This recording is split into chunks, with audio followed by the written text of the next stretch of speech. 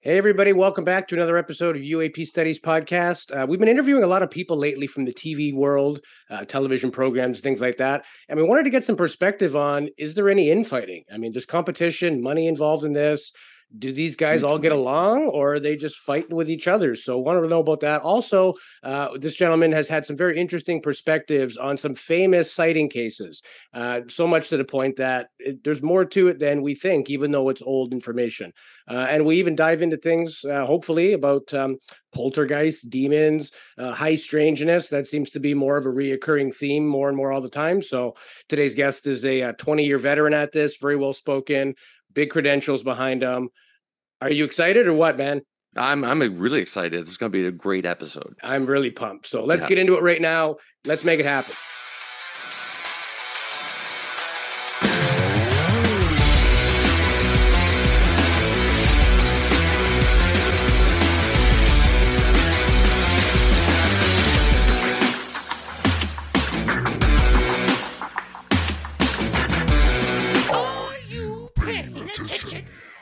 Welcome back to UAP Studies for another amazing episode. I am Louis Borges. Joining me as always, my good friend and co-host, Jason Gilmet. How's it going, my man? It's going really well, buddy. Like you always say, any Sunday we get to chat about UFOs and weird phenomenon is a good day. So absolutely, it's easy to get jacked up, and we're glad to be back. I mean, we're coming on almost 100 episodes. This is episode 93. We're booked. I think we have another 6 booked. And then we have a big 100th episode anniversary special coming up planned. So maybe we'll wear some tuxedos, do some champagne or something, eh? Something fancy.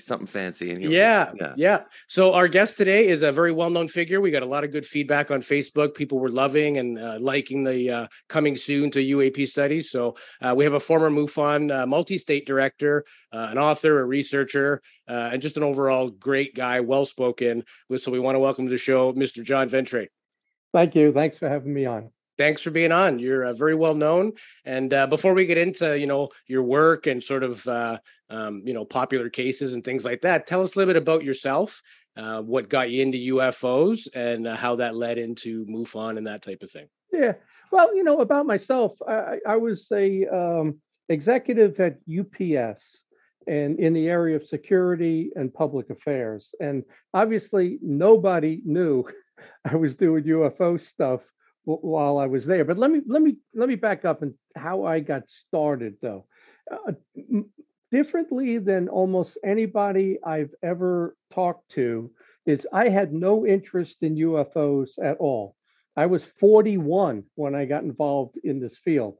I was a collector of famous monsters of Filmland, Fate magazine. I've got a horror cons, Comic Cons. I knew nothing about UFOs and had no interest at all in them.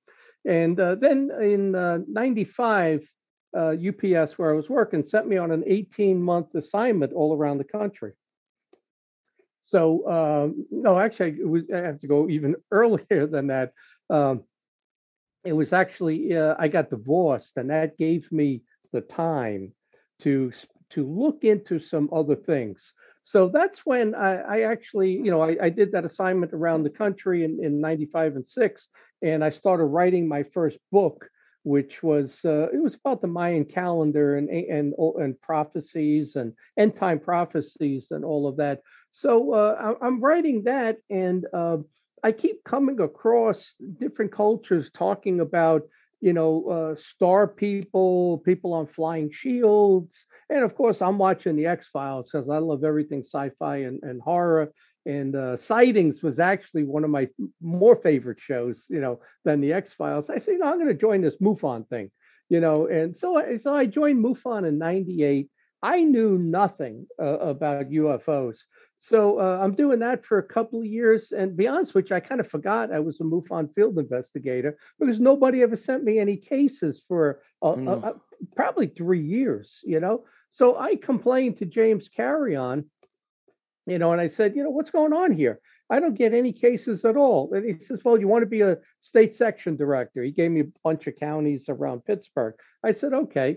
And it wasn't, I don't know, a month later, he goes, how about, I guess he looked at my profile, head of security, multi-state security director. I had 3 states: Pennsylvania, West Virginia, and Virginia. So that kind of played along with MUFON, the way they have multi-state directors. And and he said, "Hey, do you want to be the state director?" And I'm not trying to throw the previous director under the bus. And I said, "Yeah." And so I took over MUFON, Pennsylvania, and West Virginia. Then they gave me 5 more states. They gave me Delaware, Massachusetts, I can't remember, New Hampshire, Rhode Island, Vermont. I had 7 Quite states. the workload. Oh, yeah. But you know what I demonstrated? Same thing at work is that, and I know how to manage big groups, a lot of people, that type of stuff, is I got it all done. I mean, we were over 95% completed on all our cases. I got everything caught up. And you find other people. You can't do it yourself, obviously. I found the best people in each of those states, and I made them the assistant state director, and just promoted people that, and then not hold them accountable, but just give them the cases and follow up, and we got it done. And I tell you, the Pennsylvania chapter a few years ago, it was up there in the top 5 all the time, and it was a great experience. But and I want to give you a little more background, then I'm going to come into this.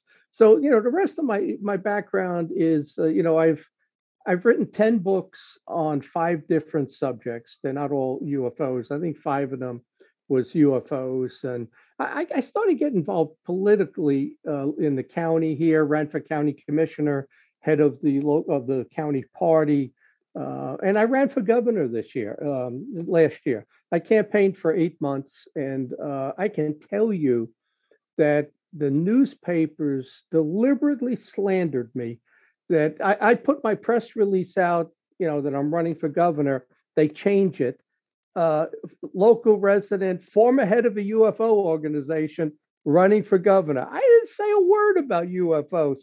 I honestly spent, I'd say, the first 5 months trying to convince the Pennsylvania media that MUFON was an unpaid hobby. I never got paid. I used it for research. It was an interest, obviously, but research to write those 5 books. And what, they were deliberately playing me as though I had no chance to win. Well, guess what? I put the best plan together of any of the candidates, and they started taking my bullet points, right? I participated in 4 debates. I won all 4. I beat the other candidates so bad in the second and third debate. When we got to the 4th debate, and there were 12 of us, only 4 showed up and 2 left before the debate started. Now, think about that. These are the guys that want to be governor of the state. They didn't want to debate me. But my point being that, even though you think disclosure's coming, and, you got Dan Bongino and Tucker and Rubio and Jillian, all these Congress people talking about, this does not enhance you. If you want to get into a local race and stuff, and they know about this, they're going to use it to hurt you and use it against you. And it really took me first 5 months before they stopped talking about former head of a UFO organization and actually started talking about my platform and my resume. I was the only executive. So that's how I got, really, that's the background. That's how I got started and all of that. And then, so I joined MUFON in 98 after I was doing my research on that book. And, I guess I became the state director. It was 06 or 07. Probably beginning of 07 is when I became the state director. And then we get this huge UFO wave in 08. And that was like, boy, you talk about, just propelled us into the media.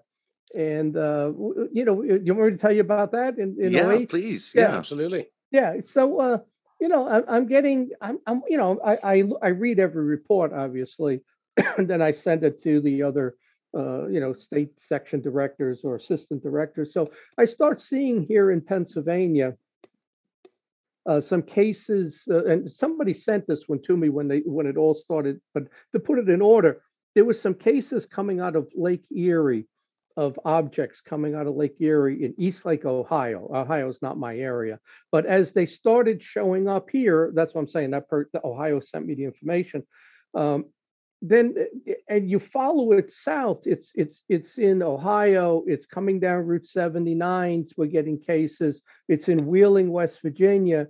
Then it's across the state. Like whatever's coming out is then turning and going across the state. You know, I got some cases that we got the case in Wheeling, and like 20 minutes later, there's a sighting in State College, Penn State, right? Same object, same description. Then it's coming across, almost following, some of them following the turnpike, and they're coming out in Philadelphia and Bucks County. So all of a sudden, it's probably April into May. Now, this is a state that averages 98 cases a year, let's say, under 100. We get 254 cases in a 3-month period. It was incredible, the amount of sightings. And I would say 70% of them was in the Bucks County, Philadelphia area. So you know, we're working this. And at the time, you know, we're building the chapter up. And you know, we may have had 20 field investigators at the time, and Bob Gardner was in Bucks County, and he must have had 100 cases himself. So you know, we're working this, but then we MUFON headquarters calls and says we're doing a TV show. And James Carrion called me, and he said we got 2 cases, one in North Carolina, one in Mexico, and we need one more case, and yours is becoming big. I said, all right, we'll do that. So I wouldn't suggest bringing the media in the middle of an investigation. You want to get that stuff done first. But they were hugely helpful because, you know, we try to do stuff and you got to pay for it yourself. You know, I'm in Pittsburgh, so I'm driving to Philly. That's 300 miles. And the tolls in this state are the second highest in the country. So they're not doing you any favors when you go across state, you know, but they paid for everything. So it turned out really good. So they said, give us your 2 best cases. And you may have seen these. They were on, I came up to Canada for Discovery Science, the Close Encounters show that was airing out of Toronto in Canada. We filmed up there a couple of years later. But this was the Discovery Channel and a new show called UFOs Over Earth. So they came in town and I gave them the 2 cases, and it was the Denise case, the blonde lady that had the triangular craft, and it was dropping these metallic sprinkles into her tree in the backyard. They were probes. I don't know if you remember the case or not. So that one. And then we had Cliff, who was a retired contractor. And, you know, it's a retired guy living in, I don't know, it's like a $4 million, $5 million home and stuff. And he's saying, John, I've had 2 in particular encounters where I see a mothership. This thing is the size of an aircraft carrier. It as big as a football field, slowly coming in the sky. And in both cases with Denise and Cliff, the dog starts barking and woke them up at like 3, 4 in the morning. And that's where they go to see what's going on. What's the dog so upset about? And so in Cliff's case, he sees this mothership. And that was in April. Then in May, it comes back and they go outside, him and his wife, and there's a heat lightning storm. So the lightning is lighting up the sky, and he sees a 6-sided craft, and it's gigantic. It's taking up, you know, 2/3 of the sky. And it looks like it's a docking station where you got 6 triangular, like almost shaped like pizza. You know, they were long, you know, docked in a circle there. And he can see through the seams when the lightning flashes. He can see through the seams of it, you know. And then, you know, it seemed to then take off slowly. He goes, John, I don't know how it's staying up in the sky. It's moving 20 miles an hour. And it leaves towards the northeast. So Bob Gardner goes to the Philadelphia airport, and they clear him and they let him in. And he says, what do you have at this time? And they said, we had a large object with no transponder on the screen, and it went off to the northeast. It matched exactly what Cliff said. Then the thing was, how do we get the radar? And at the same time, this Discovery Channel is with us. They're making all these contacts and trying to get the radar and all of that. And what's funny is we filmed the Denise episode, and I'll tell you about that in a second. We filmed it first, and at the Cliff episode, no, excuse me, that was all done at the same time with Discovery. I'll tell you about UFO hunters next. We did Denise first, and then Cliff. But so that all matched up. We couldn't get, by the time Discovery filming ended for that show, we were in the process of I was filing FOIAs, trying to get them in writing to say what they have. And the FOIAs were coming back. It was beyond the record retention period, and they had nothing. So I said, what's going on here? My guy went up to the tower and they showed it to him, and they won't give him any evidence. Now, the Denise case, there was about 4 times she went out, saw a triangular craft, and it had a light on each of the 3 sides. And one time it came close to the house, and it dropped these metallic sprinkles into her tree. She said it looked like Christmas. The tree was lit up, right? And then they just got like a magnet. They got pulled back up. And I would say they were probes, is what they were. They got pulled back up into the tree. So she tells us, and this is where Discovery Channel was helpful. They paid for the labs to analyze it. So Bob cuts some leaves off the tree. Then he takes other samples from other trees across the street, the other corner of the backyard, and we send it to the labs. Well, a couple of different labs. The one lab comes back and says the leaves were subject to high heat or radiation. Just her tree, not the others, right? And that produces a natural enzyme called anthocyanin. So here we got trace evidence, right? Yeah.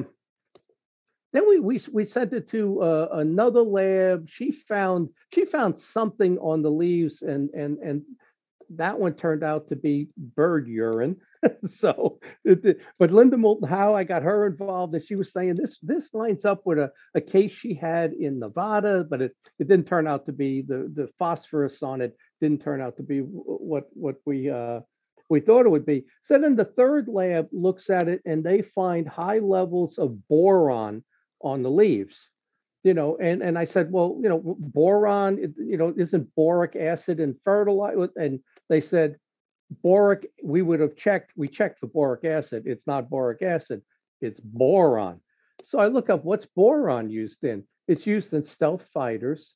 It's used to line it paints and enamels in nuclear reactors. Well, what is this doing on her tree?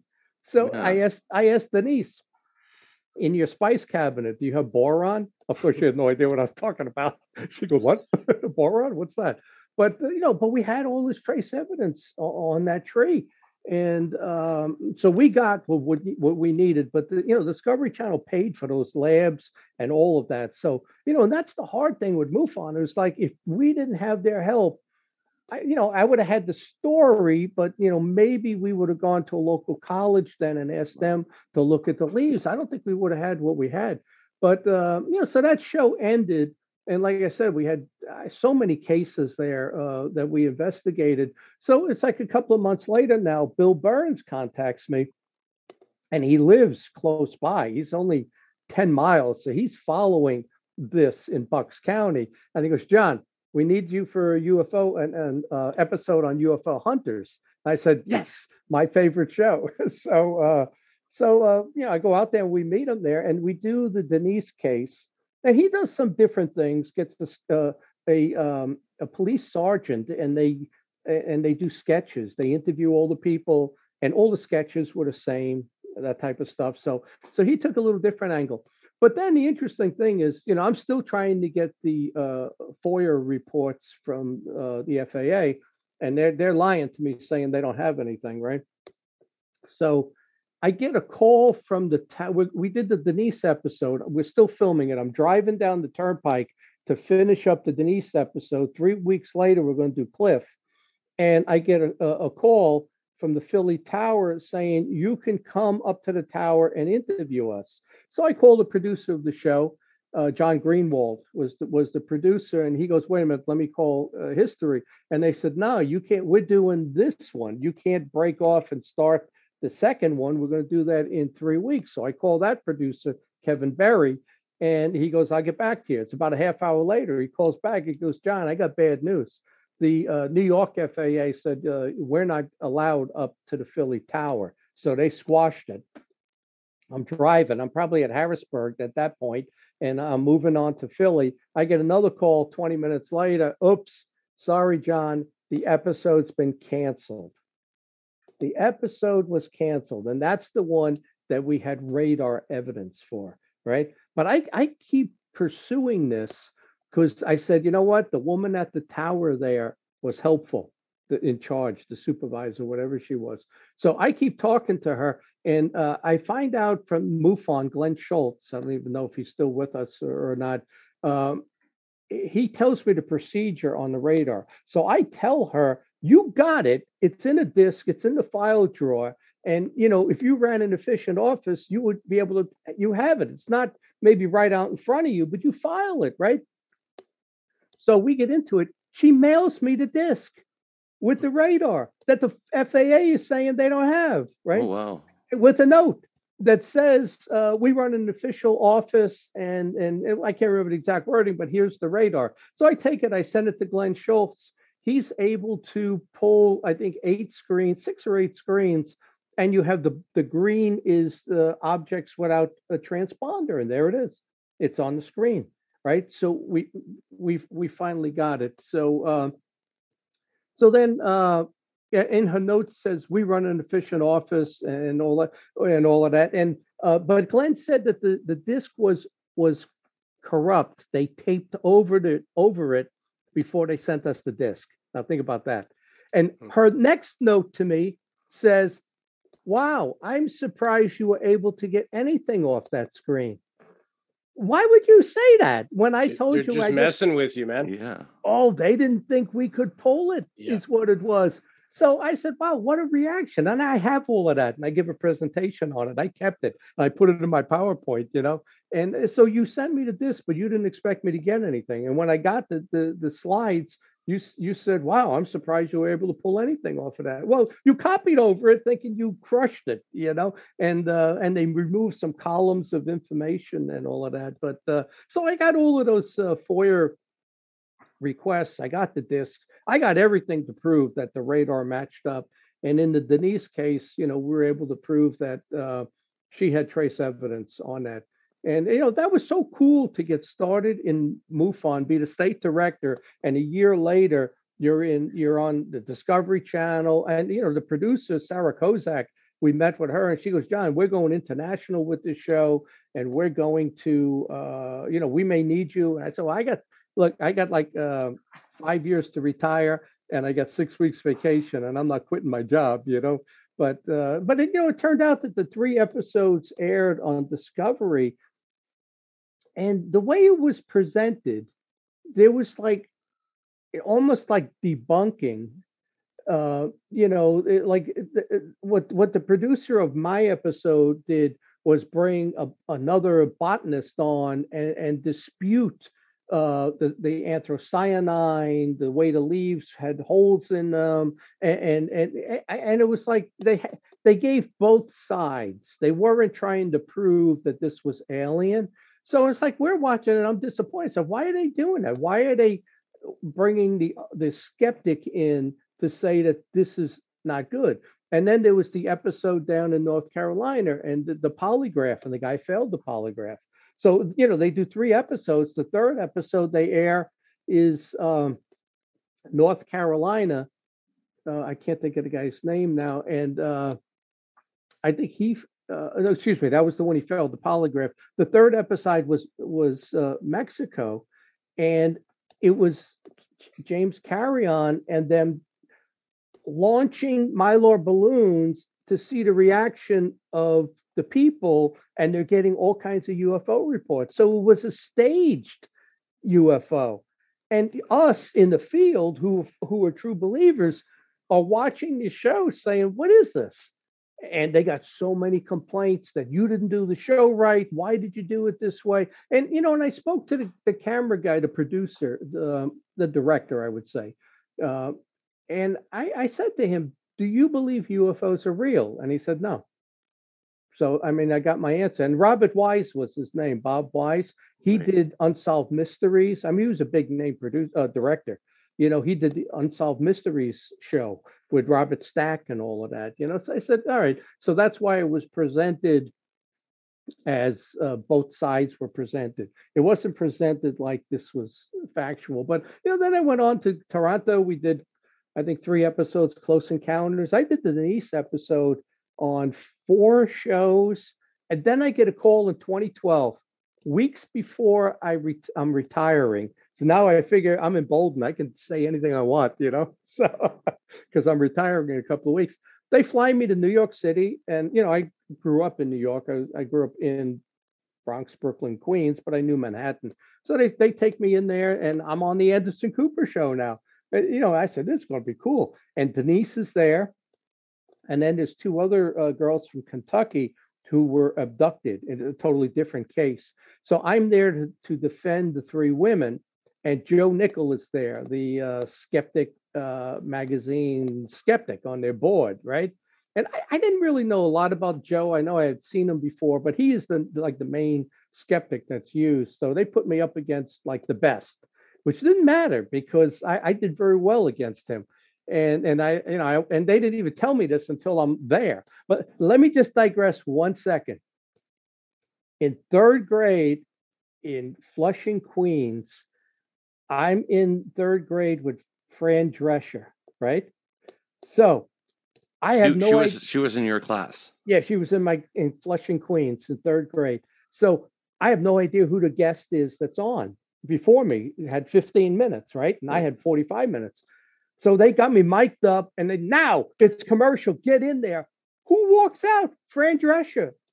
I said, Fran, my mind, like I was shocked. And she goes, oh, hi, how are you? And she kept going and they're pushing me. But her and her husband had a UFO encounter. They believed they were abducted, took skin samples. They got those divots and she's very outspoken.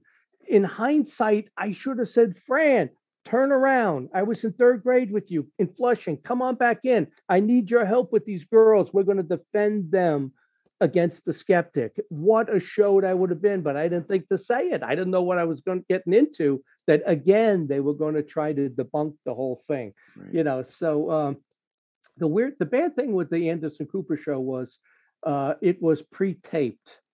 And so they air it, I don't know, 10 days later. And I'm sitting there. I remember I went home for lunch. It was his daytime show. And I'm watching it at home. And I say, wait a second. I said this. I said that.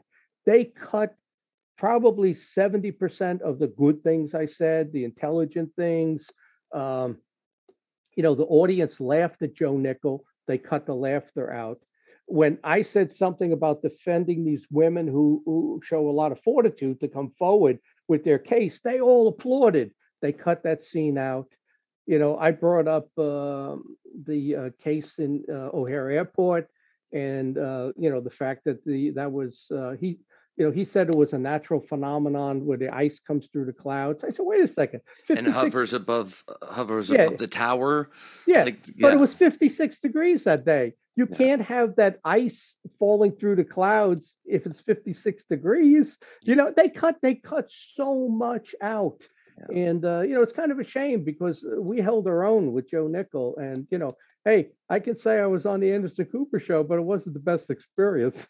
That's the problem with these shows is that they edit it to follow their narrative, and it makes you look like the fool. Like even you were mentioning about running for governor, all of a sudden they're mentioning, oh, this guy believes in aliens. Oh, that's cue the music and make you look ridiculous. When in fact, there's probably something actually there. We're not wasting our time. We're just absolutely ahead of the curve, right? So we were way ahead of the curve. And I never questioned the witness. Well, I'll take that back. I was head of security. I was trained in body language, behavioral analysis, interviewing. I read your body as I'm questioning you to see if you're getting defensive, that type of stuff. But and we're able to prove maybe 5, 6, 8% or made up.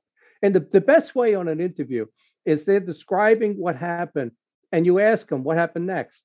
What happened next? If all of a sudden they can't remember and you could see that they're making stuff up, they're making it up, Yeah.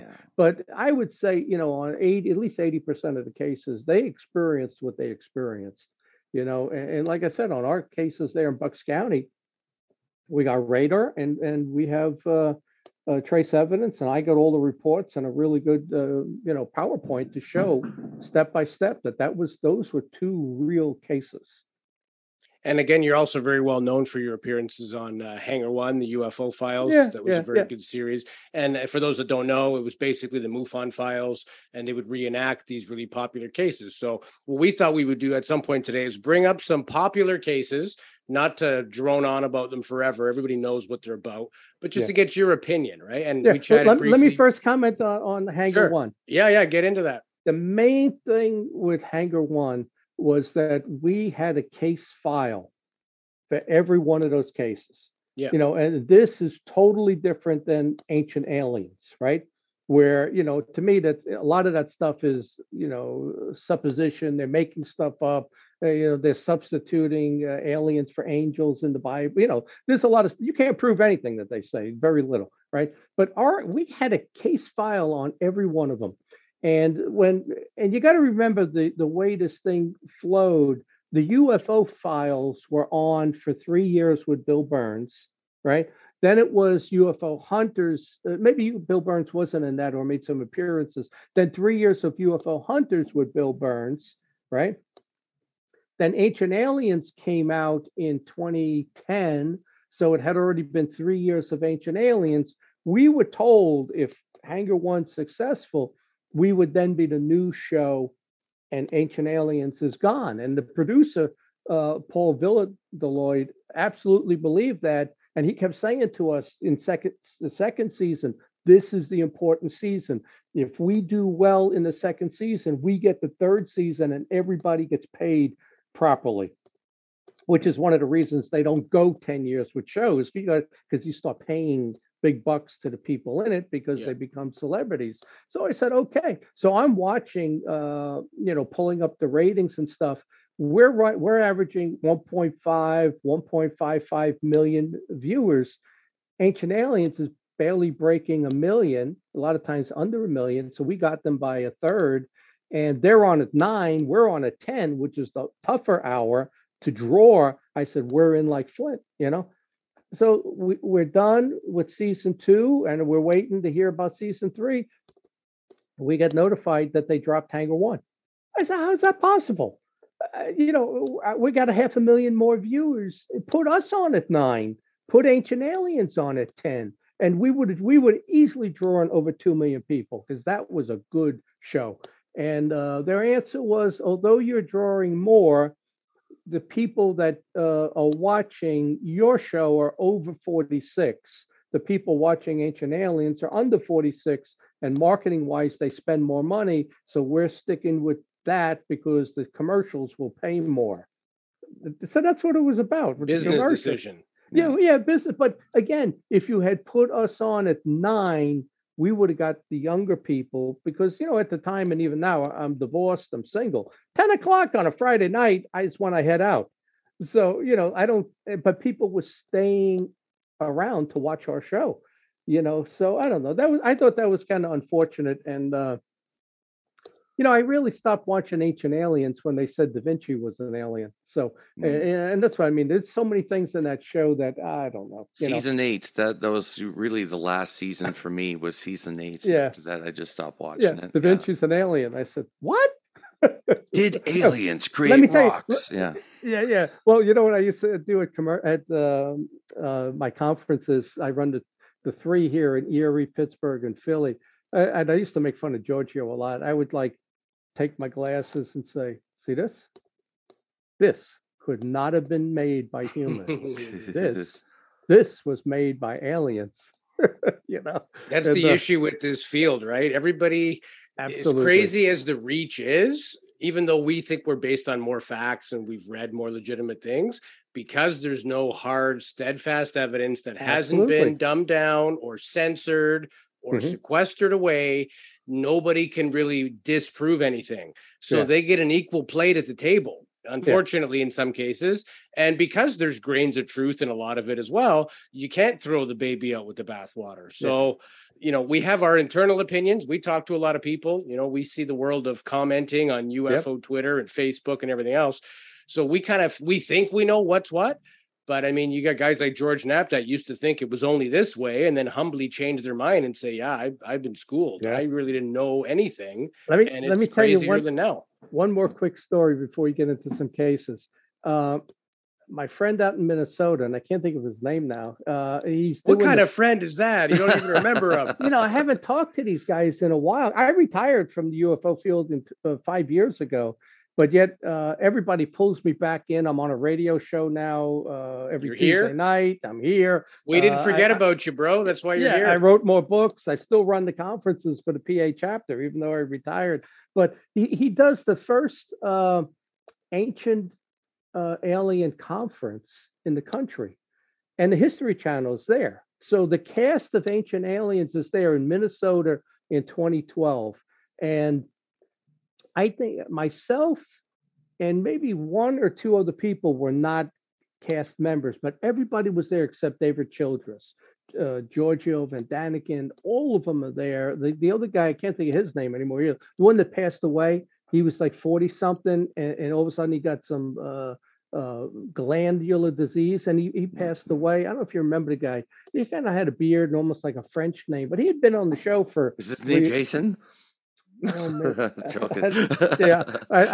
wish I'm 40 something. Oh God. Yeah, my memory was better. But so I'm doing the show and I meet Giorgio, and of course I get a autograph from him. Even though at the time I'd been on the Anderson Cooper show, I'd been on a couple of TV series. So I get his autograph and I said, "Hey, I run these conferences in Pittsburgh and Philly primarily, and we'd like to have you come." He goes, "All right, I'll talk to you. I'll speak for you." Right. So we're doing the conference. And Ian Pundit is the narrator, right, and moderator. And there was a couple of questions in a row that people would ask Giorgio, or Ian would ask. And there was one with those discs that were found in China, and Giorgio says nobody knows where they are right now. So Ian says, "John, what do you think about that?" And I said, "Well, wait a second. Those discs were taken to Russia. And in the grooves of the discs, they found information, like almost you could play it on a Victrola, but there was information in those grooves. So they're up in Russia." Well, Giorgio then gets really annoyed and says, "Well, like I said, nobody knows where they are right now." So that happened on about 3 different questions that were asked, right? So and this is a true story, after the conference was done, Giorgio came up to me and said, "I want to tell you something. I will never, ever do a conference for you." I said, "Okay." And he never did. He never came to our conference, so. Do you think it's that people don't want their glass house shattered, or they want to be the only opinion and don't add or don't cut me off? Is it an ego thing, or what do you think that's from? I've had everybody at my conferences, Travis Walton, Nick Pope, everybody in the field except for the Ancient Alien people. And with him in particular, it's ego. It is the biggest. He's like Tom Cruise ego. I've never seen anything like it in a human being, but and that's my opinion. If you ask me, most conferences I go to, I don't charge a speaking fee. I really don't. If they offer me a couple $100 or $2, I say, all right, I got to park my car. I got to drive to the airport. I've never asked more than $200 to speak anywhere. And I base that on the size of the conference. There's a lot of small conferences. I know they're not making a lot of money. I speak for free, even now, But the Ancient Alien guys started asking Childress, $1,500. I said, "Come on, David, we do the whole event and only make 2,000, and I'm going to give you 1,500. I'm a better speaker than you, so I don't need you. I'll speak again." That type of stuff. So so I don't know. I think it's kind of ego with some of that stuff. But, I'm not in this for the money, never been in it for the money. I spent more money running around on investigations and helping other people with conferences that there's no money in this. I published 10 books and I'm lucky I broke even. We had similar decision to make too. Like for all of our viewers on our YouTube channel, I hope you notice there's no commercial when you click our video, and there isn't one in the middle, and there isn't one at the end either. And I'm also not sponsoring coffee or jeans or pest Starbucks. We could take the money, but and there will come a time where it will only be feasible if we're into that, I think, because it is a full-time job in addition to our lives, our families, and everything else, right? But we've chosen to not go that route instantly. And just as soon as you can monetize, bang, let's start getting subscriptions. We're at the level now where we could probably get a decent buck for what we do, but we feel like that's almost a bit of a sellout. We've had people that we've asked come on the show and they're like, due to my contract with my agent, I got to charge $1,000. Like, what are you, a neurosurgeon? For 1 hour. Or not even. Some of these episodes are 45 minutes long. So and I tell those people, thanks, but no thanks. And and so do we. I was so much a believer in this that we have to find out, because this is the biggest question in humanity, I think, that, with MUFON, I was on their board for 3 years. It was they called it like a temporary board member. And I'm telling you, the finances in 2010, 11, maybe 09, when we had the housing crisis, I guess was then in 08. Yep. Their finances were in the toilet. I donated $13,000 to MUFON. It was a tax write-off because they're a nonprofit, so it counts. But, I felt good about that. I said, I'm helping them stay afloat. And, I was probably in those 2 years, their biggest donor, and then they were able to recover. And now I understand they're doing very well. And that's why even having joined MUFON several years back, and some people are really upset about, sometimes they have an investigation and the investigator comes back with, their basically what happened on the certain events, that took place, their reports and all that. They don't understand. It comes out like we're not funded. There's no money coming in. They're not going to buy they're not paying for the fuel. They're not paying for the equipment that we need. Like, you need a to-go bag. Well, to-go bag is a lot of junk in there, and that's all costly, right? So yes, you might not agree with the end result that your MUFON investigator has for your case, but keep in mind that he, she, or they, with these days you got to say that you got to you don't know what their expense, how much money they can spend on your case, right? If it's a cattle mutilation, go nuts. It'll probably spend several. At least $1,000 on that investigation, but just for something's floating in the sky, like no, it costs money to do this. But I tell you what, though, with the conferences we did, I paid for the first conference we did in Montgomery County, and the first conference I was smart about this. We got this case in Bucks County. It's getting it's in all the newspapers. It's on the TV news, right? The TV show airs in November. So January, I run a UFO conference there. Do you know how many people showed up? 600. Are you serious? Biggest conference I ever did in my life. We charged $10. I paid to rent the science hall at the Montgomery Community College. I bought the screen, the projector, brought my laptop. I funded that stuff.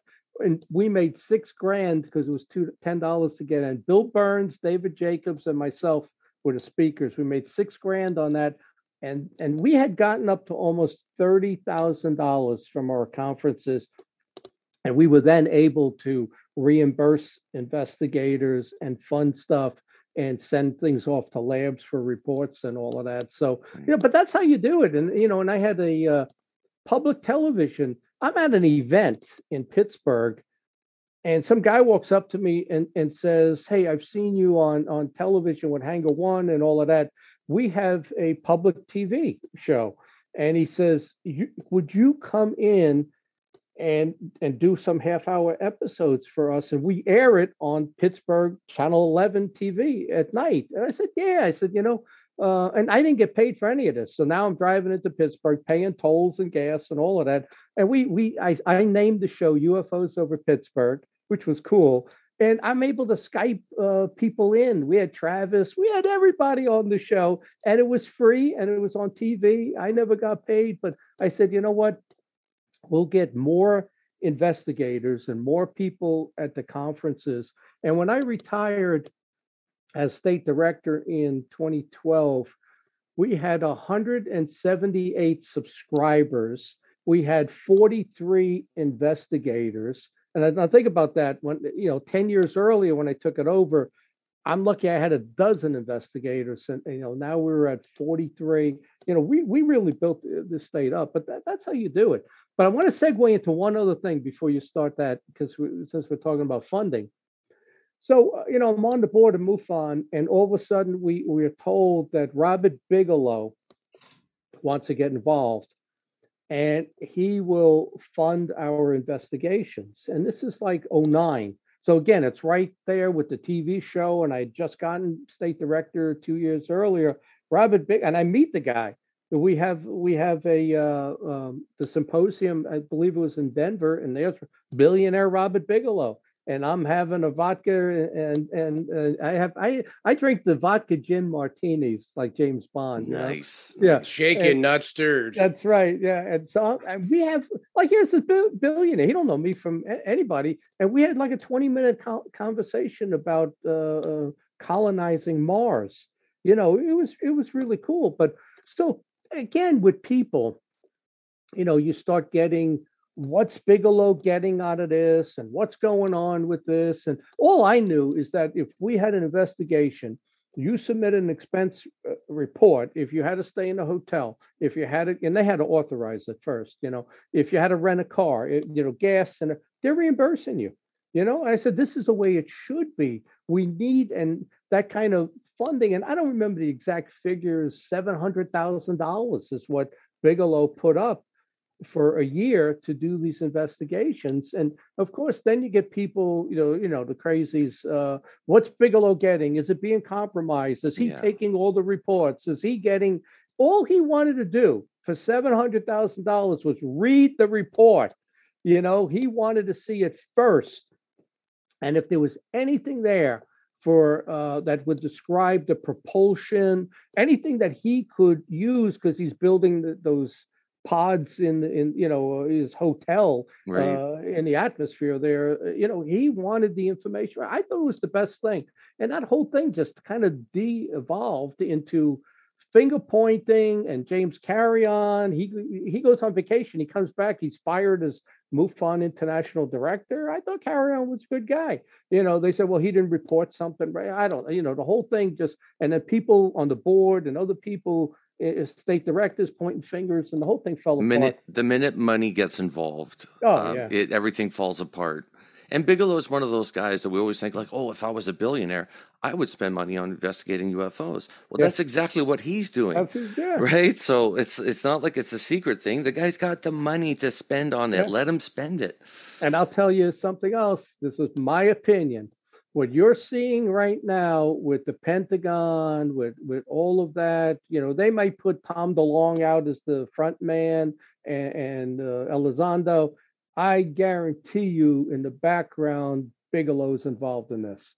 Makes sense. Right from Skinwalker Ranch onwards, he's never really left. It would make sense. I am 99.9% certain that Bigelow's in the middle of this, and because he wants that technology or something that's going to help him with that space station that he's got up there, hotel thing. But I guarantee you, he's behind that. So it's a race to the patent for this crazy science. Like even Elon Musk and everybody, we're trying to go from burning fossil fuels to using, antimatter as propulsion. Right. So whoever gets it right first wins. The monopoly game is over when you land on the Park Place with a hotel. You're done. It's huge. So it's huge. I'm looking at Motor Trend, and I love the Hummer, and it's electric now, so I don't have to worry about 8 miles per gallon. If I say, I just go snowmobiling, I'm not certain I could take that electric Hummer up in the mountain. Well, here's a caveat to that. I also work in the automotive business. We both do, and we viewed one of the new Hummer electrics. It was at the facility we were at, and this unit sold for $245,000 US. God. It weighs 10,000 pounds. Yeah. It feels like the equivalent of 1,000 horsepower when you nail it. But the whole idea, if you look at how much pollution was made mining the lithium to make those batteries, I know you'd have been if it just burned gas the rest of its life, the next 20 years, it would do the planet a bigger favor. And $29,000 to replace the batteries. You're not saving the planet by buying electric cars. I hate to tell people that. I ruffle people's feathers. But that's what they're doing. California said they're not going to produce gas vehicles. Same in Europe, 2030, you can't sell gas. I think North America. Well, they don't have any gas. They got to get it from Russia. Yeah, that's a whole other show in itself here. Everybody's riding bikes, the e-bikes. That's what needs to happen. Again, ask me about cases. Let's get into some cases. This is viewer requested, so that's why I'm like, I got to get it done, man, or I'm going to get my head ripped off. We're going to go 2 hours here. Guaranteed. Social media. Hey, if we go and it's good content, we keep this baby running. Okay. So we'll start with the easy one, and I know you're polarized on this one, so we don't want to beat it to death. But Roswell, New Mexico, yay or nay? Okay, it's a nay, and I'll tell you why. And Nick Pope actually now is mimicking my logic because I had him in Philly, and I said to the crowd what I believed about Roswell, and he now is saying it on TV. But Roswell, in 1936, there was a UFO crash in the Black Forest of Germany. We ended up getting all of that with Operation Paperclip. We got all of them. We didn't know what we had. Hitler didn't know what he had. That's why he tried the Die Glock and all these other things he was trying to do. My belief is that the Roswell crash was hours experimentation, trying to get the anti-gravity to work, and it crashed there. Now, as far as the bodies go, maybe there was an issue with weight. Maybe they were, dwarves, midgets. I don't know. But I would hate to think that they were some human experimentation. But when you look at what Hitler did and what the Japanese did to the Chinese in Unit 231, experimenting on people, and we continued some of that stuff with the Tuskegee Airmen and other MK Ultra, all of good point. All of that. Who knows what the bodies were? But in my opinion, it was not alien. That was our technology. And that makes sense because the initial headline, it was the Army captures flying disc.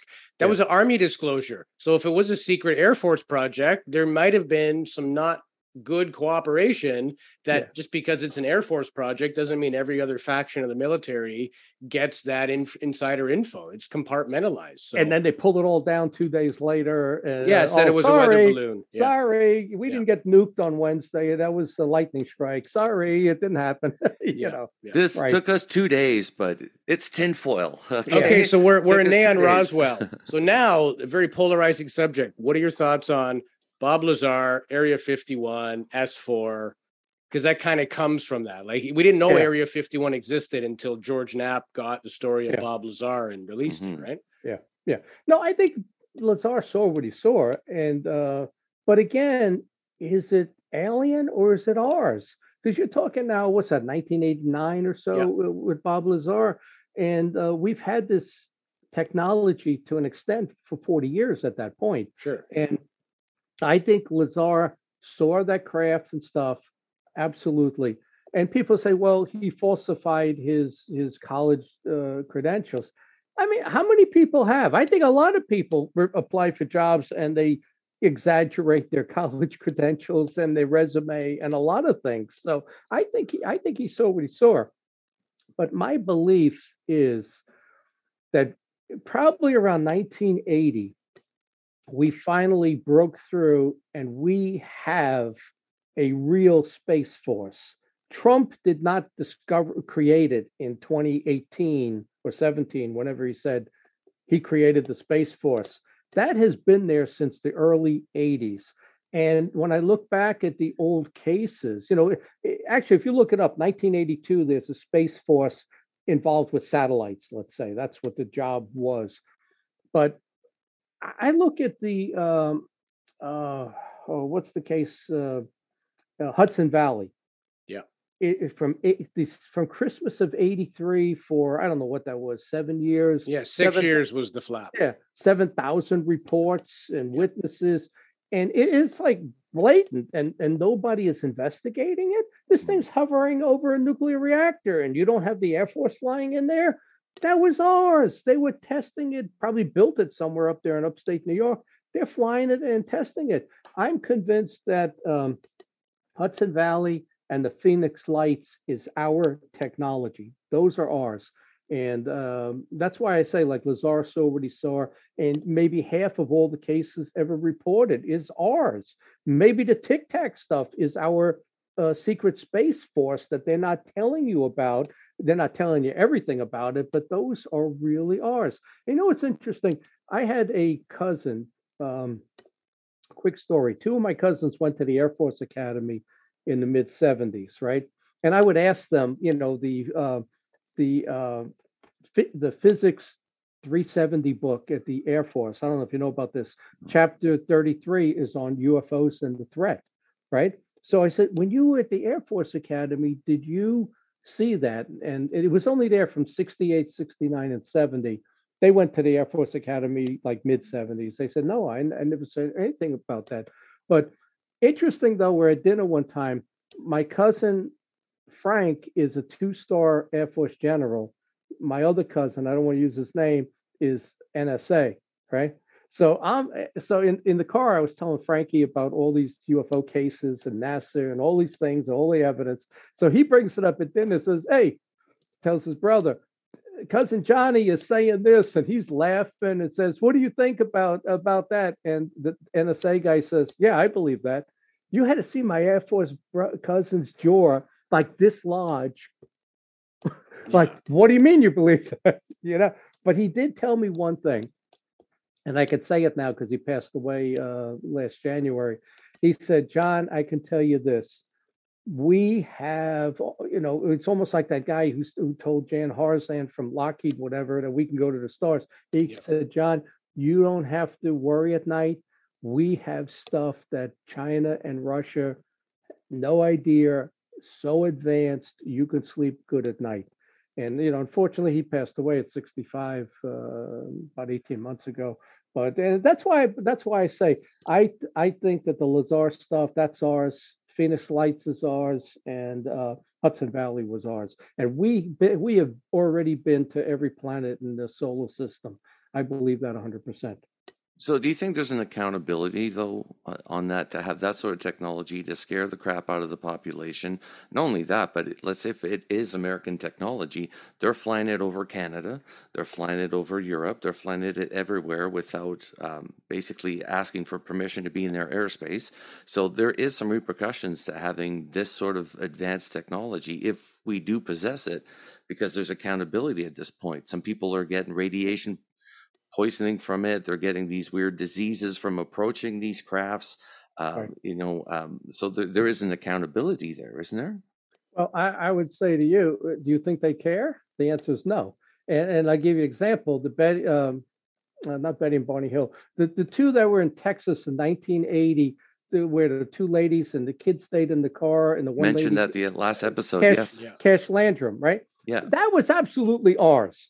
1980, we're testing a nuclear reactor on this thing. It's being followed by helicopters. Like what? Helicopters not going to. Yeah, it's not going to shoot the thing down. This is ours. Flies right over the lady. They get radiation poisoning. They remove the road. And they won a lawsuit. It's the only time anyone's ever successfully sued and won for damages. And I'll give you another example that they don't care. And this may be one of your cases you want to talk about is Kecksburg, because it's 7 miles from me. So I don't know if that's one. Oh yeah, I got Kecksburg right here. The little acorn bell-shaped thing. Yeah, we don't have to go in chronological order. Unfortunately for the UFO fans in PA locally, I hooked up with an engineer in 2015, and we went step by step over everything the witnesses said. And his theory was that Kecksburg was a spy satellite. After the Gary Powers U-2 capture of his plane, we still needed to spy on Russia.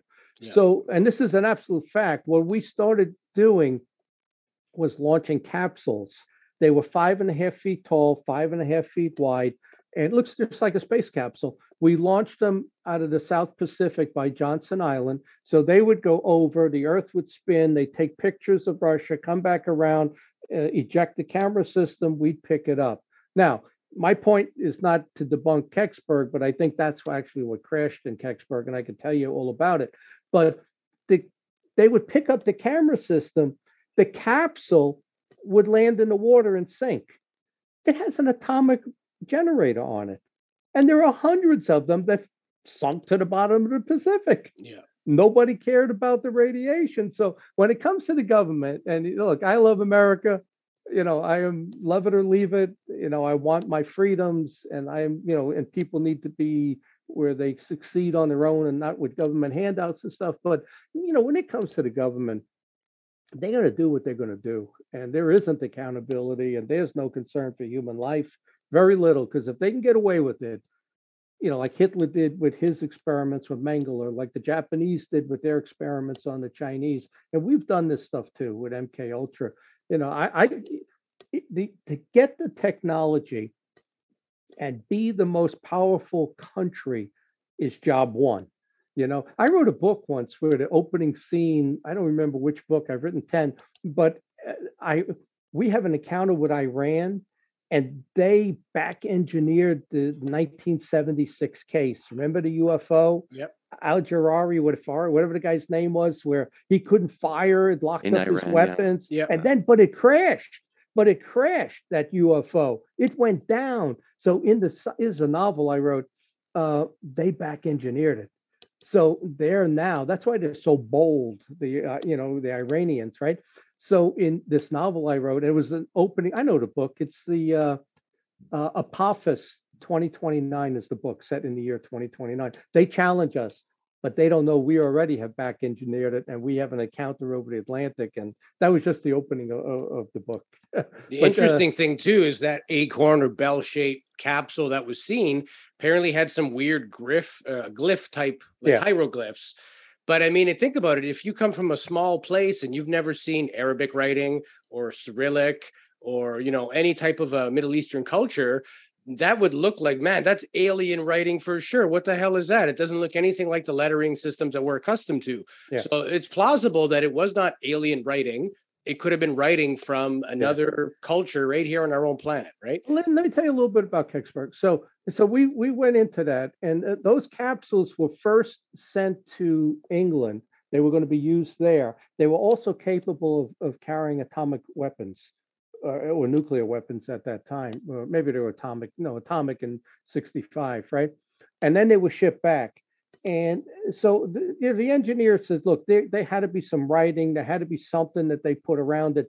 But one of the things we found was one of the witnesses on the writing. So there's some scribbling and all stuff, but there's a 5-pointed star, your regular 5-pointed star on it in a circle. Yeah. That's an Air Force Army symbol in the United States. And that's on the base with the other writing. So that told me those were military, right? So then the witnesses are saying, well, when it's coming down over Canada and Detroit, it changes direction. I find a manual from the Air Force, a general's statement stating there's a weight and balance system there. They can send a radio signal. It tilts the weight, and off of the heavy air, we can change the direction and land it within 100 yards of where we want it to. So it doesn't crash into a city or kill somebody, right? And where was this thing headed? Straight at Cleveland and Pittsburgh. So they changed it a little bit, and we're 30 miles southeast of Pittsburgh, so it didn't hit the city, right? So that's explained. It had a copper alloy heat shield, which glows green because it's copper, right? People saw it glowing green coming in. They said 4 NASA guys were there carrying a large box, probably a lead box because it had an atomic reactor. They were in radiation suits. They saw blue arcing in the woods. Well, they're cutting the thing open to get the generator out of it. They can't drive it down Route 30 here with leaking radiation all over the turnpike. We explained every single part of that. So, as much as I love a good story and I like all of these to be true, I think Kecksburg was the spy setup. But get this. Unsolved Mysteries does their investigation. The Sci-Fi Channel does their investigation. Nobody can locate one military officer that was there. All we got is these statements and stuff. So we write the paper up. It's the cover of the Pittsburgh, not the cover, the living section cover of the Pittsburgh Tribune Post-Gazette. That reporter was in the military, puts it on Stars and Stripes, right? And then I get contacted from a guy up in Maine. He says, my neighbor was the guy who headed up the investigation. He would tell us all the time. So he gave us the name. We looked the guy up. We found the Army officer that headed up the Kecksburg recovery retrieval. So we did what nobody else was able to do. We identified who he was. So do you think that any of these cases, like the Benny Barney Hill, for instance, was that human-related technology? Is that something that kind of borders into the sort of the gray area? And it's kind of pun intended there, but they were little gray men. Do you think that the phenomenon of abduction is something that is currently ongoing? Yeah, I think so. But the thing has changed. I believe the Betty and Barney Hill, I believe mostly, my biggest belief is Travis Walton. Good friend of mine. I was talking to him about an hour before I got on the show. I believe his case. He's passed 5-6 polygraphs. But let's see, that was in the 70s. No, that couldn't be our technology. Even though he did run into these officers that he thought were ours. Yeah. They looked like Schwarzenegger. They were big, muscular Nordics. And you need to come with us now. Yeah, you better. They took him and put the gas mask on him and knocked him out. But, those are all good. But it's a strange thing. This abduction thing. So I got a whole different view now on the abduction thing is I agree with Dr. David Jacobs. I don't agree with Kathleen Marden. And there's a segment of the UFO field with Ray Hernandez and that free organization. And, I don't want to say they've become liberal, but, they think the alien abduction's a good thing. It's good to get abducted. It's positive in your life. I remember telling Ray Hernandez, if it's so good, offer your grandkids up for an abduction. It's got to be better than public school, but every case prior to the last 5 years, let's say, over 90% of the abductions has been negative. Even Jacques Vallée said it has all the markers of paganism and that type of stuff. And I think I took Kenneth Ring's research where he compared near-death experience and alien abduction. And I then read all the books on exorcism and hauntings, and I compared his research to demonic infestation. There's about a 70% overlap in the alien abduction to a demonic case, 70%. And I think I was telling this to somebody recently. Oh, I'll tell you, when I ran for governor, I became friends with the Pittsburgh militia. The militia guys with ARs, right? Yeah. I became, because somebody went after them, one of the other candidates. I came to their defense. They're not starting any trouble. These guys come to our political events and provide free security. I became real good friends with them. So we were discussing this. And I just lost my train of thought. What was we just discussing? About the alien abductions. Okay, yeah. So I you got a 70% overlap with the demonic stuff. So in my mind, there's been a change here. David Jacobs has always felt it was very negative. They were here for hybridization. And they've gone 4 or 5 generations now, let's say, since the 40s, and they've infiltrated government. They've infiltrated CEOs of corporations. I mean, the Google guy looks like Data to me, right? The guy in charge of Google. But think about it. And in this country, the changes here are happening so quickly in the U.S. Almost they're being orchestrated. And of course, I think it's Soros and that type, but something is changing our culture here very quickly. But so I looked at it and I said, look, Carla Turner, if you're familiar with her cases, where she was abducted, her husband, her son, all 3 had the same dreams. Windows rattling, doors rattling. You could hear something walking with nails and claws. And I'm reading this saying, how is this alien? How is this an alien thing? The son becomes almost possessed.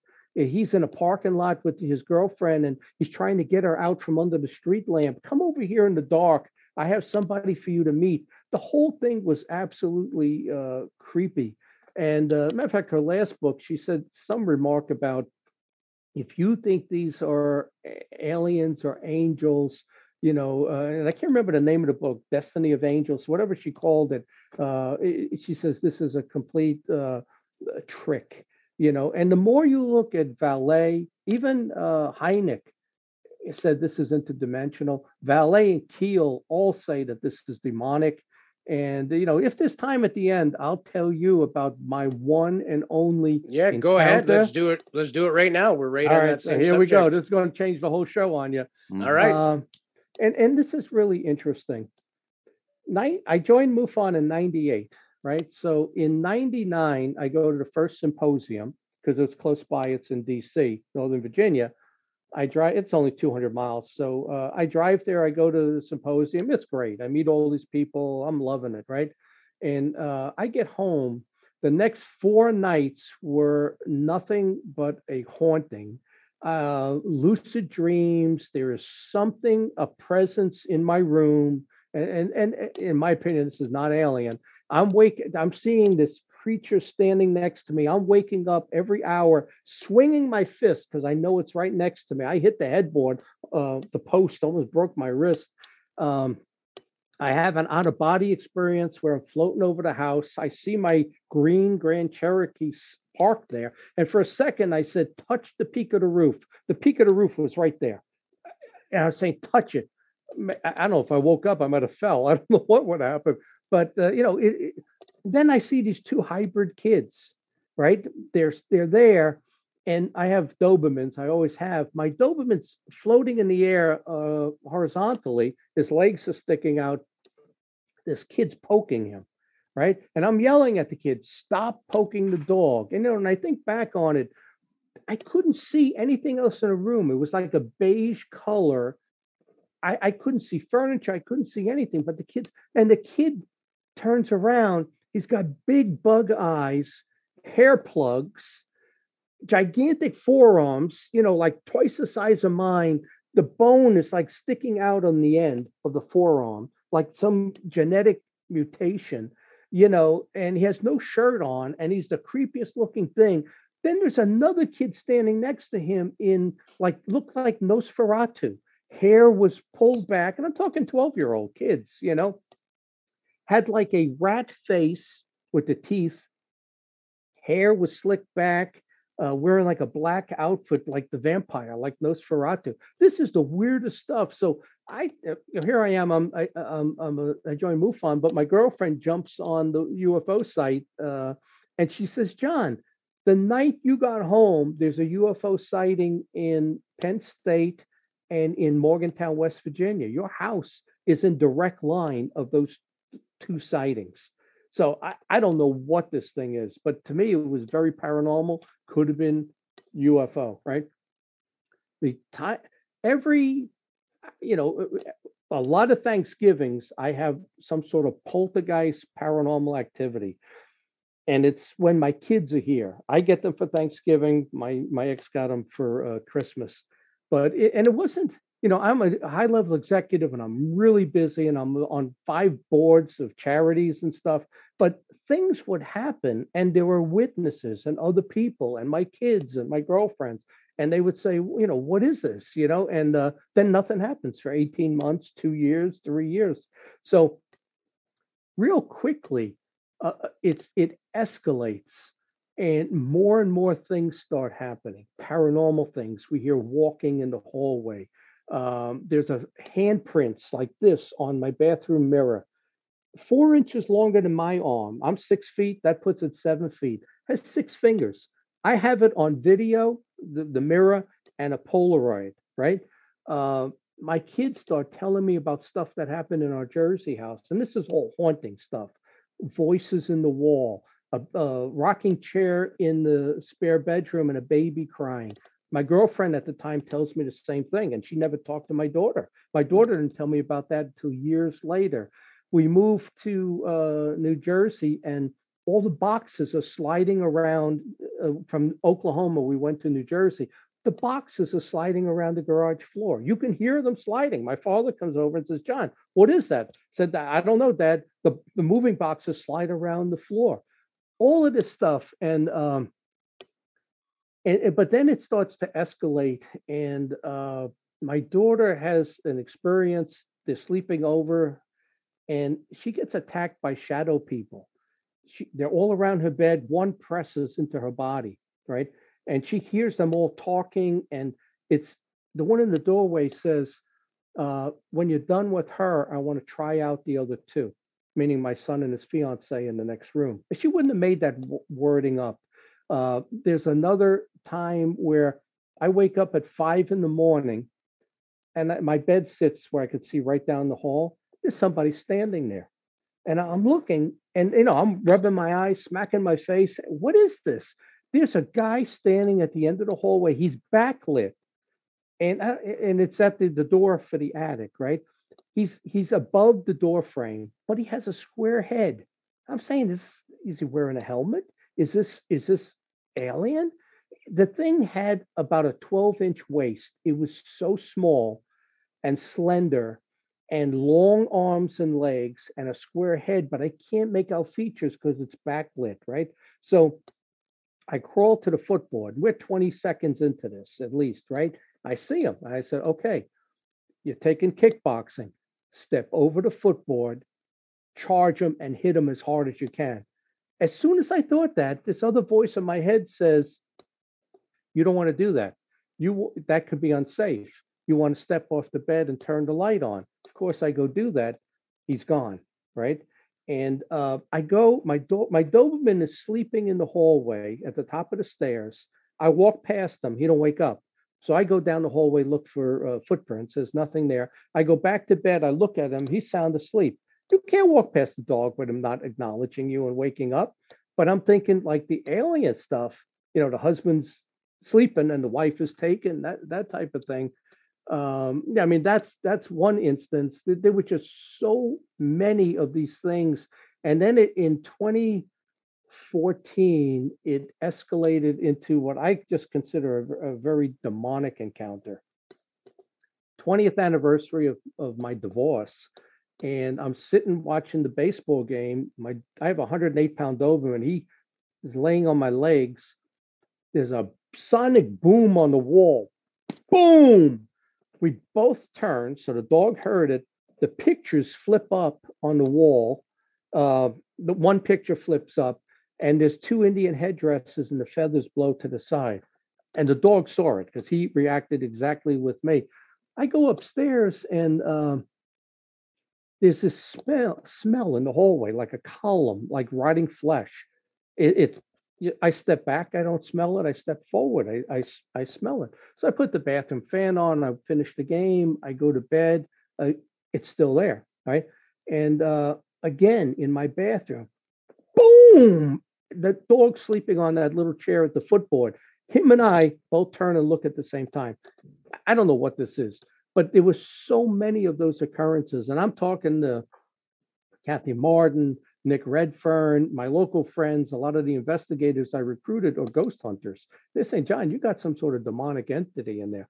The UFO people are telling me this is alien, and when you went to that conference in '99, that was an alien encounter. Those are hybrid kids. The thing standing down the hallway had a square head. It's probably a helmet. And I also, when that all ended, when I laid down, there was like this dim light outside in the windows that got less and less and less. So I don't know, but my encounters with this, and it really went on and on to, they would be banging on the walls. This is a full-blown poltergeist type encounter. And I had a priest come in and he blessed the house and went away for about 6 months. But in talking to him, he didn't believe the devil was a real entity, So I said, this ain't going to work. And it didn't. So this thing, I went through 22 months of every night going to bed and having something poking me in the head. I had a burn mark on my head. I had to go to a dermatologist and have them burn it off. It was just, to me, it was so negative. And so I started comparing, like I had said, the demonic possession, infiltration to alien abductions. And so much of it was an overlap, like I said, 70%. So I look at the alien abduction as being demonic. I look at the hybridization that they talk about, and I don't think it's a good thing. I agree with David Jacobs. It's a negative thing, but I see it as a return of the Nephilim. It's the same thing that these demonic entities, these fallen angels, did. When they saw the women of man and they materialized and were able to mate with them. But what's the goal of all of that? The goal of that is to corrupt the DNA. The same thing you're doing with hybridization, the same thing that the Nephilim did. I just see it as a repeat of the same thing.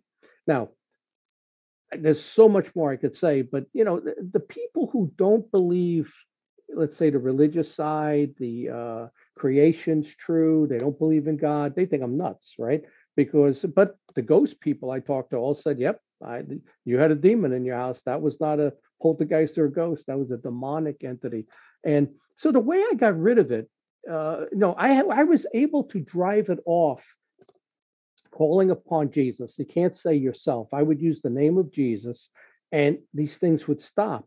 And I met Joe Jordan. I don't know if you know Joe Jordan. I think I've interviewed him a while back ago. Yeah. So Joe Jordan, he went from Florida to South Korea, was the country MUFON person, and he's back in Florida again. He's telling me, John, the alien abduction is demonic, and he wrote a book on it. Over 150 cases where people called upon Jesus. So I'm following his advice. I meet this woman out of the blue on a dating site that had demonic encounters at the Catholic school she went to. She's telling me what to do, and it's working. I'm able to repel it by using the name of Jesus. It's really the only way you can repel it is by using a divinity, not yourself, because that's a challenge. But another time, while this is almost over, in April of 16, I go to visit my daughter. I fly back. I sit down and I say, I'm writing a book on this, which I did I called it, the first book was The Ufologist, The Haunting of John Ventre. And I sit down and I start typing. My yard bursts into flames, literally burst into flames. I got pictures of this. I'm not making it up. So I see three guys. I happen to live next to a cemetery, but I got a stockade fence. I see three guys in the cemetery. I called the police. They said, no, they reported it before you, right? The flames are moving against the wind. They never enter my yard. It's fenced in, chain link in the back. They're on the other side. I counted the poles, 72 feet. It burst into flames. Now, I had put blessed pendants at the four corners of my yard and the four corners of the house, and I believe that's why the fire never entered my yard. Yet it's burning everything on the other side. So after the fire department comes, puts it out, I get a phone call from the mausoleum guy, and he goes, "Oh, how you like your headstone?" I had already ordered my headstone, 6 feet tall, in the shape of the Holy Bible. It says Holy Bible, religious markings and stuff. The minute those three guys installed the 6-foot Bible headstone, the yard burst into flames. That's something demonic entities can do, which is why during exorcisms, they remove all the furniture, the curtains, the rugs, all of that stuff, right? So I write my book on it, and I'm totally convinced. And I think a lot of the cases, a lot of the contact, I don't think they're alien. Travis is alien, but I think the abduction part and this whole hybridization, I think that the demonic answer is just as plausible as anything the ancient alien guys say. And that's a tough thing for people to accept. They don't want to hear that, That's what our big name professionals we've been chatting with lately are saying, that it used to be just nuts and bolts UFOs. Now it's poltergeists and cryptids and everything you thought was just science fiction. Hitchhiker plausible. Effect. Yeah, the hitchhiker effect. And that's more poltergeist than alien as well. I'm glad you're hearing that, because when I started talking about this in 2014 and really in 14, my whole mindset changed, where I was a firm believer and I gave some of the best case for UFOs. I mean, I wrote this book here, Case for UFOs. I think it should be a manual for MUFON, with all the cases and the history and all of that. But then I started taking a look at the religious view of it, and what would, like people say, what would Jesus do? Well, I say, what would Satan do? And I think a lot of this is. So I'm glad to hear I'm not the only one, although that theory had died out for years with John Keel and Ballet. And I think when I came out and started saying it, a lot of other people started listening, and I know with MUFON, the head of the abduction research, the ERT team, Doc Medich, he used to be a field investigator for me. He teaches in his class to the investigators there who do the abduction research. I gave him the markers, and he tells them about my case and how it started at the MUFON symposium and how the whole thing progressed and how I was able to repel it, how Joe Jordan has found all these cases that can repel the abduction. So, I'm glad that he's using that, and that's the way I see it. I see it with a different set of eyes now. I'm not the true believer I used to be, but I don't question what the people say because it did happen. They experienced what they experienced, but we have never been able to explain why or who's doing it on any of these cases, And that's the thing too about the abduction phenomenon, is that it is strange. Everybody seems to have these different variations of what takes place. There are some common features that or themes that reoccur. But yeah, it is strange, and it is one subject that we haven't really covered much. I know that spirituality is very much coming into play when it comes down to UAPs, like people saying CE5, contact. Being more spiritual, people are able to somehow communicate or something with these. It's the open-mindedness, right? Right. Even if you relate that to ancient cultures with sort of your third eye. And I even read an article the other day that the pineal gland, which is quote unquote, I just about to say eye, that the pineal gland is the third eye. Yeah. They found that there's like piezoelectric crystals in that gland. So meaning it could hold a vibration or maybe attract or produce one. So there's a lot more that we think we know that we don't have a clue about. See this guy standing behind me here? Yeah. On my right. Handsome fellow. Yep. Yeah. Do you know the first sketch of a gray, how that came about? No. 1918. Aleister Crowley, the self-professed Antichrist, demon worshiper. He does the ritual of Babylon, and I don't know all the details of it. He conjures up an entity. It's a gray with the big head. It had small eyes, didn't have big eyes, but it was the first gray ever drawn, sketched. So in that book I wrote, I call it now the string theory of the unexplained. Yeah. And I looked at probably 10 UFO cases, famous ones, and I pointed out all the demonic markers to it and all my explanations and all of that. But I have all of this stuff in the book, all the oddities that point to me more that this is a deception and a trick. So we look at the Pentagon now. All right, why are they telling us? The guys that debunked it for all those years, right? Who ran MK Ultra, and I don't know if you know about the Collins Elite and Operation Orphan and all of that, right? Now the same people are telling us that that UFOs are real.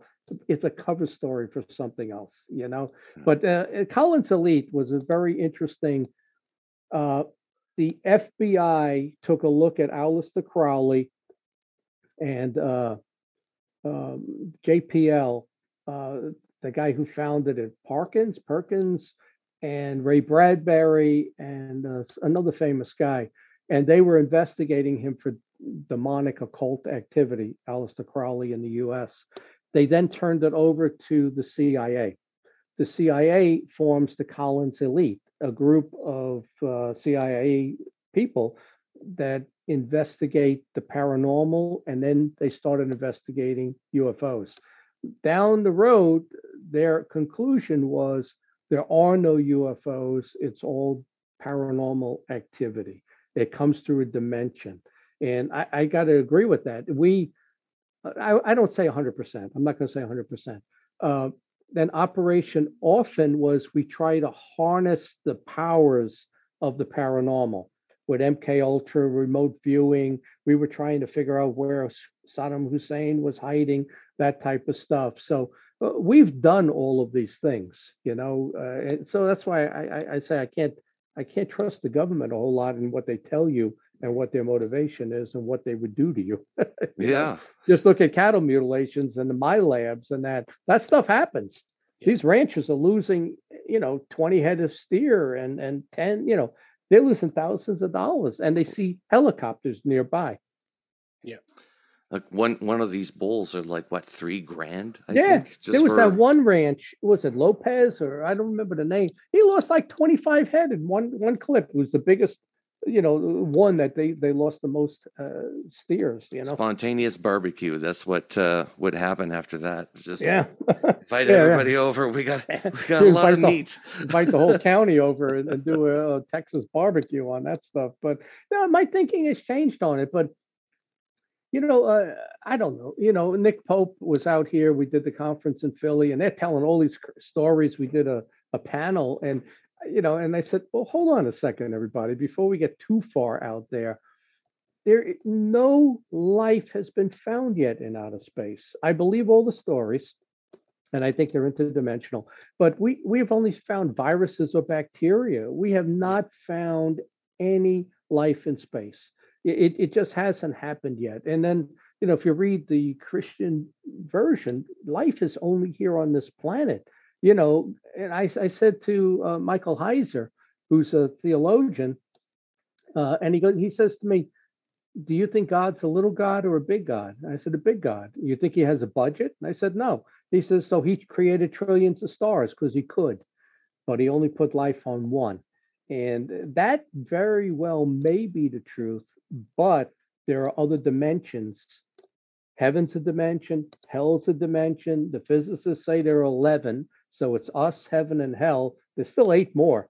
And I wonder, does everything evolve around Earth? And there's different dimensions, there's different, maybe there's a dimension where Hitler won, and they've got flying saucers and maybe they're able to come through, but it takes so much energy, they have to just go back. I don't know, because a lot of them seem to just dissipate or they fly away, they're gone, the entities that are encountered, I don't know. But, I'd love there to be Independence Day peaceful where they show up and they tell us the truth, what's going on. But, I've done this 24 years. There's no real proof. I've got my radar and I got my trace evidence. What does it prove? Could have been a government craft. As a matter of fact, that TR3B, the triangular with the 3 lights, matched up exactly to the Denise case. I didn't know about it in 2008, but now I do, and it matched up perfectly. I don't know what the answer is. And there was a guy, what's his name? He put a curse on the field. He was one of the big debunkers. And these names have escaped me here. On his deathbed, Philip Klass, right? Philip Klass, Philip Klass. On his deathbed, he said, you will never know any more about UFOs than you know today.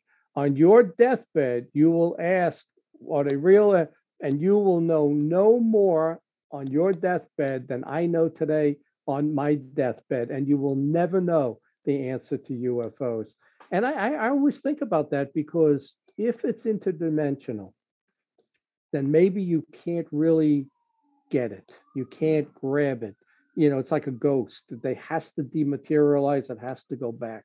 I don't know. But it doesn't explain some of the crashes that I think the 1936 one in the Black Forest was good. I think the Travis Walton was good. Or we're just dealing with multiple stuff. I don't know. Nice. And I don't think I'm ever going to know.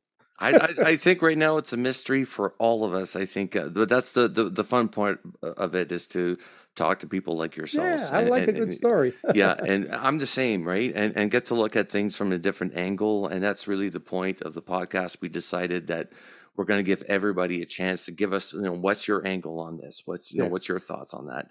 Louis, do you have any final questions for our guest today? No, I just want to give a very special thanks to John. It's been very informative. We'll have to do a part 2 of this because there's so much more knowledge that you've amassed in your career. An hour and change doesn't really do it justice. So go to my website, johnventre.com. My books are on Kindle and Nook. I actually have 102 lectures I've done at my house in that studio in Pittsburgh, and they're out there. Everything in the UFO and now paranormal stuff, they're all out there for people, and we could talk about almost any subject. Well, we'll have you back on again one day soon, and we'll dive into some other areas, maybe not UFO related per se, because it is refreshing to get that perspective as well. So okay, thanks again, John. We loved having you, man. You're welcome back here anytime. All right, thank you.